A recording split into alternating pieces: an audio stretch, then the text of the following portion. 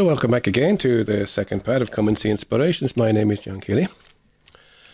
And as promised, we have invited Father Frank to join us again, Father Frank Duick from Newcastle West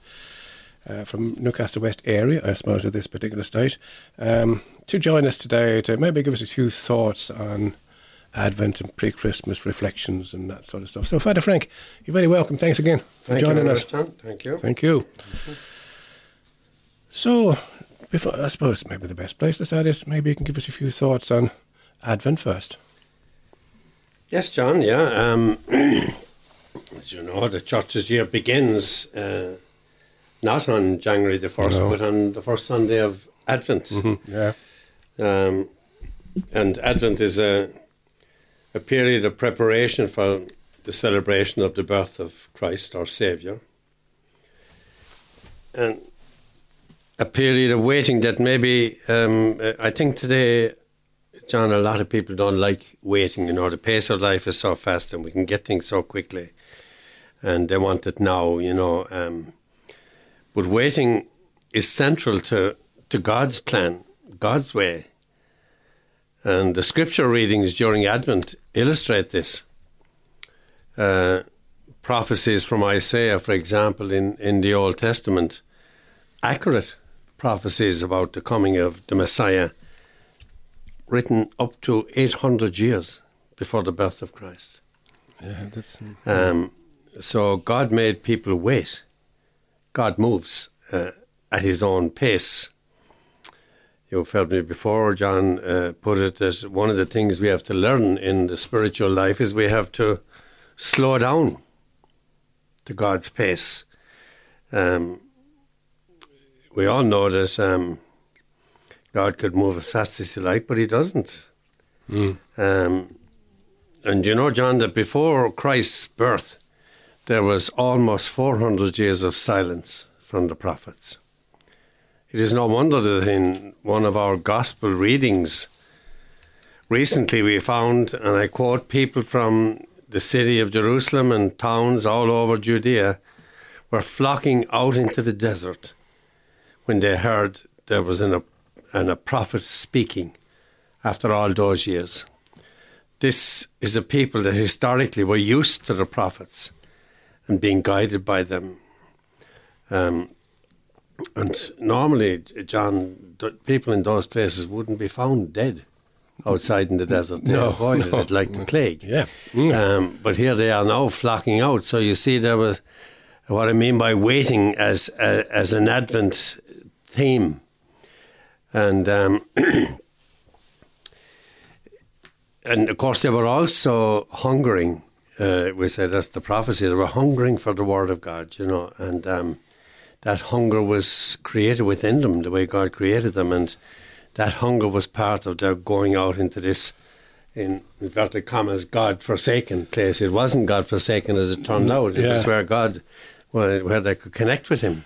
But if you think about it, like 800 years, you know, it's beyond a lifetime. So therefore, I can understand how some people would have said, look, this is not going to happen. I know these prophecies were there. I know some people who were given the gift of faith or whatever it was to accept. And then all of a sudden, then this guy comes along in the desert. Yes. What do you want to go in that place for, as you've just said to us? Oh, yeah.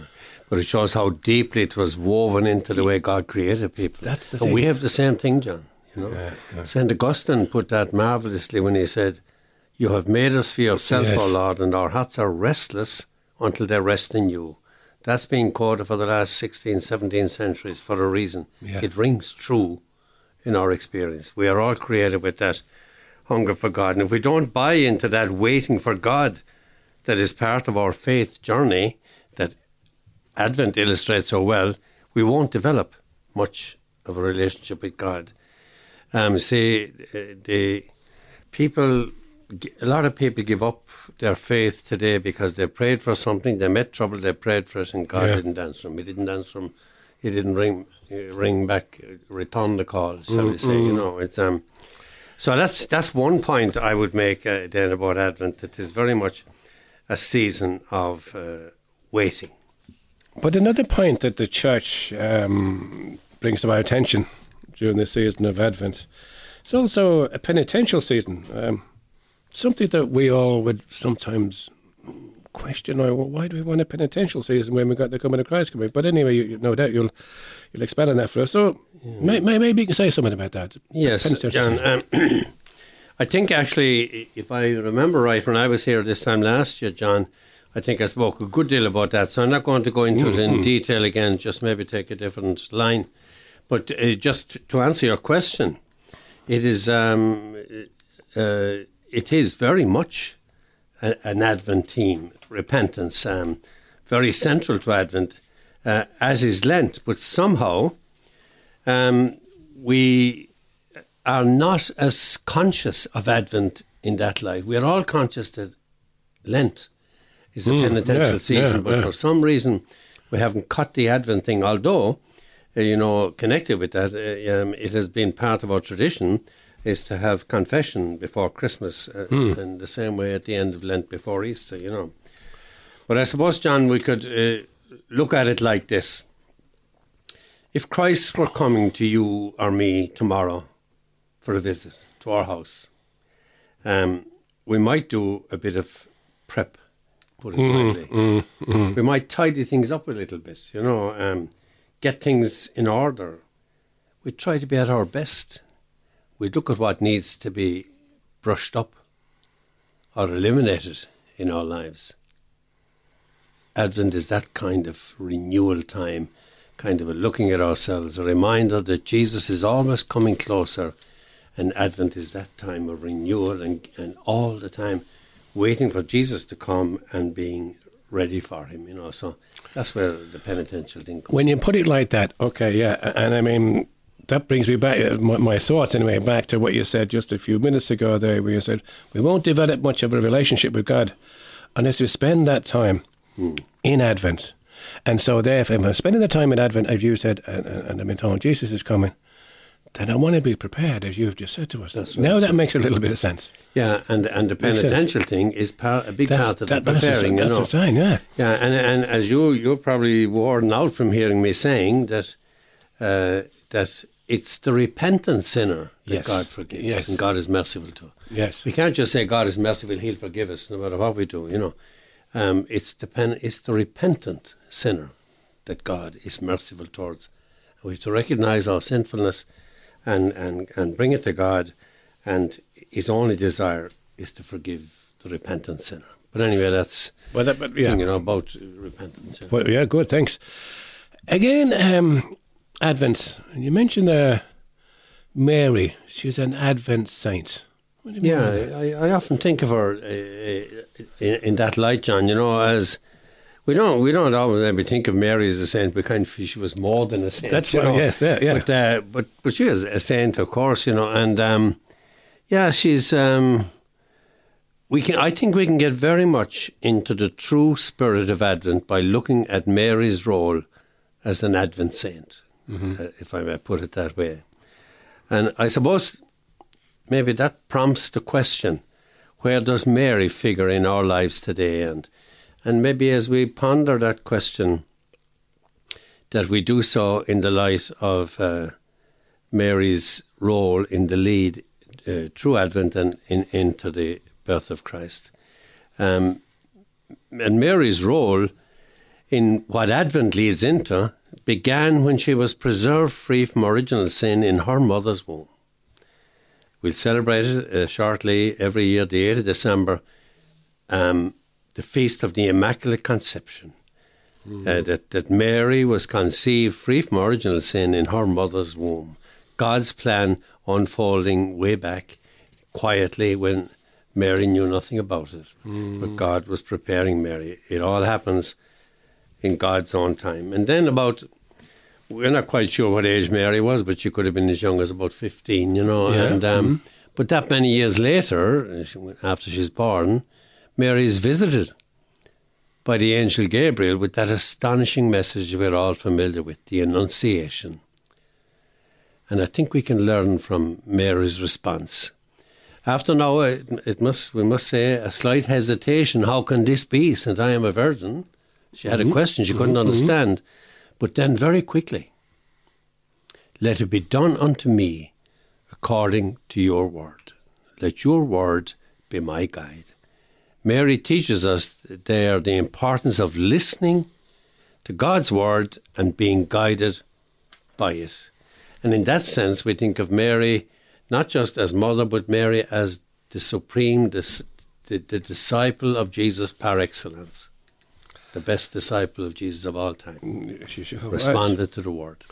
But she could only have responded to the word, going back to what you said earlier, if she developed this relationship with God. If that didn't happen. That's right. She developed a deep, deep relationship with God. And if you just trace her life right through, the quality time, to use the modern phrase, that she had with Jesus.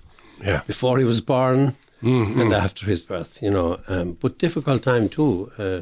It wasn't without his difficulties, We'll come back to that maybe in a minute. And then you have, we learn another bit from Mary in the visitation, which we're celebrating the joyful mysteries as well. We see Mary there as the sharer of the good news and as the carer. That's how I see her there.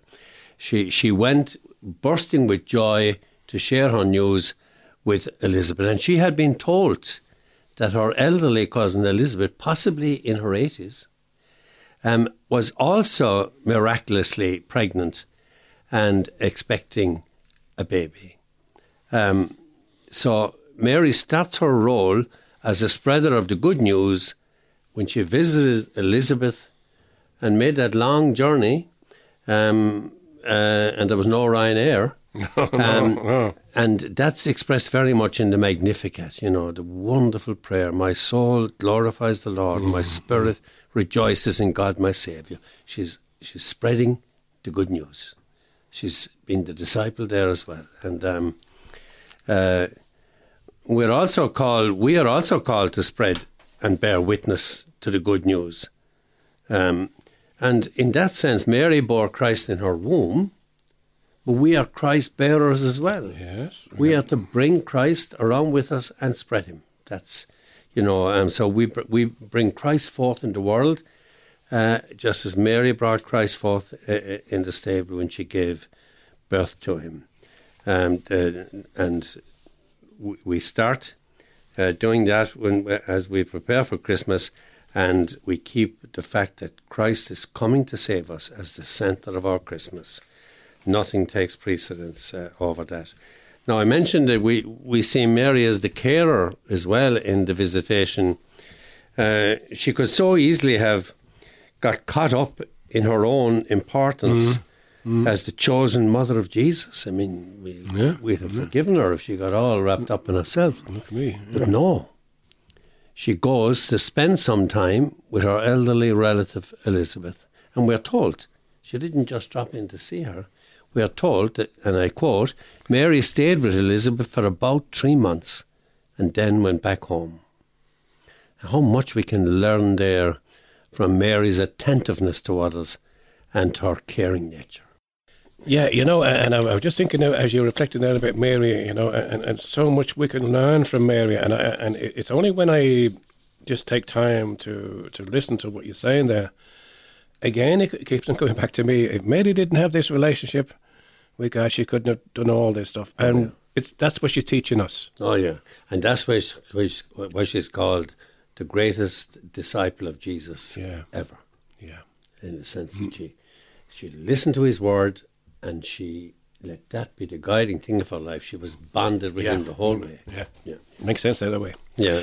And then, of course, the Nativity. We move closer to Christmas, and we're still accompanying Mary. What did she teach us about the Nativity story?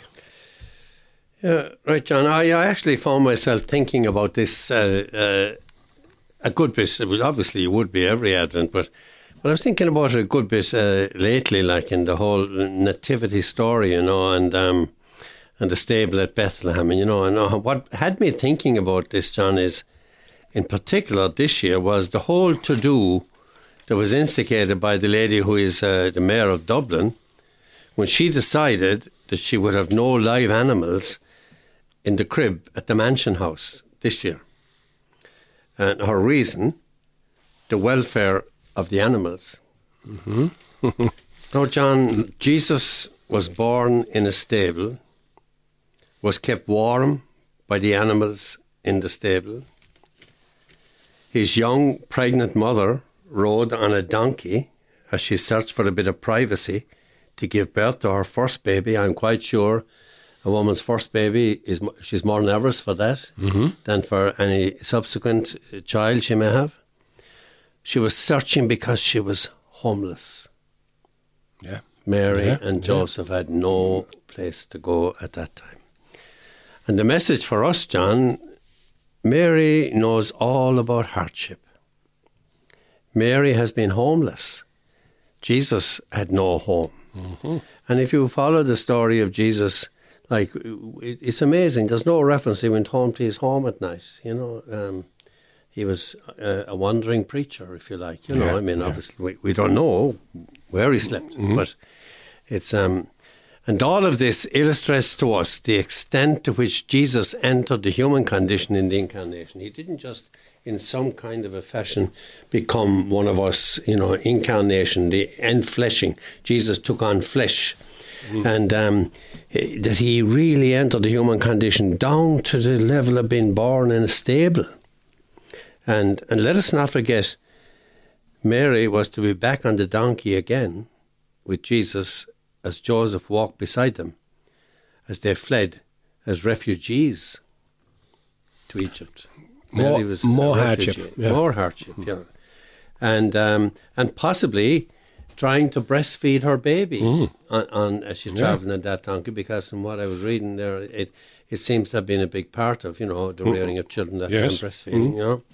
And so the homeless, a lesson we draw from that, the homeless and the refugees are Jesus' focus. He's been there, done that, so to speak. Yeah. And he wants us to let the homeless and the refugees know that his focus is on them. And that's our task as we spend Christmas. And in fairness, there is quite a good deal going on. I was listening on the radio there earlier on today.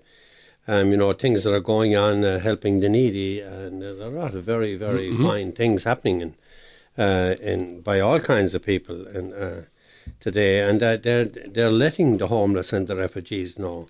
But the thing is, I'm not sure that some of the people that are doing that connected with Jesus at all, and that's a pity, like, because they're actually being deeply Christian. Yes, you know, in doing that. That is Christian love, you know. And by the way, the animals are back in a Dublin crib this year, but in Stephen's Green, I think it is, not in the Mansion House one. Thanks, in fairness, in the main, to our local minister, Patrick O'Donovan, and the farming leaders. You might have seen that, John. And already from the word go, Patrick O'Donovan said that he as minister for the Office of Public Works, comes under his thing, and in fairness to him, and he is going to deliver it himself and the farming leaders, and there would be no problem, no worry to the animals. Nobody looks after the animals like the farmer. Like the farmer does. Yes. Yeah. Yes. And I think Jesus would want the animals there. I've no doubt he was happy to have them in the first crib, and maybe too, John, he might be afraid that they would take him out of the crib next. And that's quite possible. That's quite possible, you know. Yeah. And you know, I mean, the thoughts there again. If he wasn't gone up before them, exactly. But the thoughts there again are there's enough lot of people in our society who will lead us into the way they want us to think. If we're willing to listen to them, and what I take, without boring people again, what I take again from your reflection today is, if we don't stay connected to God, we're going to fall down that path, because you often used to say to us at Lectio, and I quote it to so many people: sit down there now, and I'll tell you how to think. Watch that box in the middle of the floor, in the middle of whatever. Let them dictate as to how you're going to live your life. And this is what this particular person, who was in a bit of power, was doing. You know, she was trying to influence people who we didn't know anything about God and so on and so forth, and they weren't then given a chance because this person had the voice. Oh yeah. This, we are dictated to, you know, and the box in the corner is a dictator, a real dictator, you know, and And actually, some people think we're living in an age of freedom. I think we never had less freedom. Yeah. Because the decisions are made for us by social media and by mainline media and so forth. Anyway. Father Frank, that was lovely. Thank you very much, Nick, for that. You're very welcome. I certainly got something for myself, and I hope other people will also get the same as what I got from that. So in the meantime, we'll go for a piece of music that you picked, and a lovely piece of music. And we all like Noel Henry. And this piece you picked was Hail Mary, Gentle Woman. Yeah, just because we spoke a lot about Mary's role, in Advent. Perfect. So, join us again in part 3, where we read and reflect on the Word of God.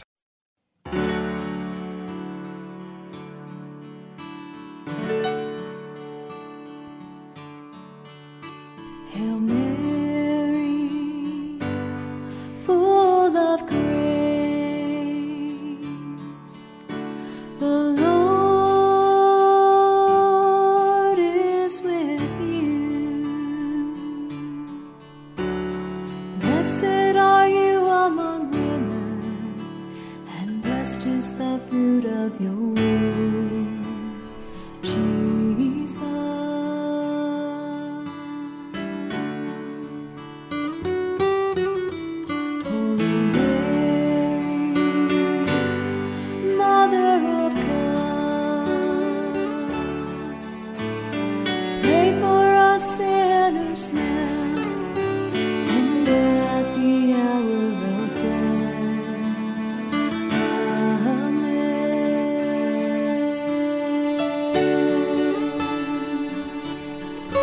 Gentle woman, quiet light, morning star, so strong and bright. Gentle mother, peaceful dove, teach us wisdom. Just love. You were chosen by the Father. You were chosen for the Son. You were chosen from all women, and for shining light,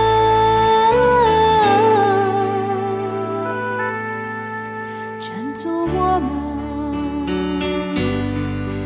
quiet light, morning star, so strong and bright,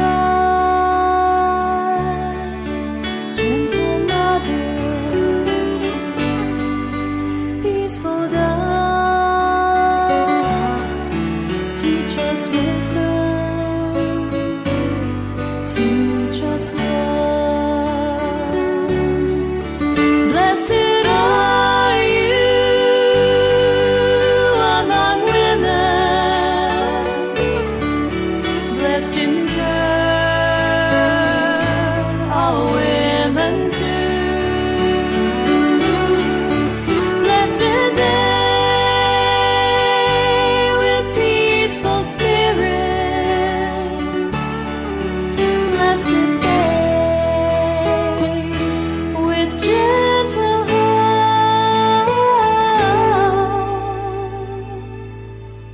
Gentle woman, quiet light, morning star, so strong and bright. Gentle mother, peaceful dove, teach us wisdom, teach us love, teach us wisdom.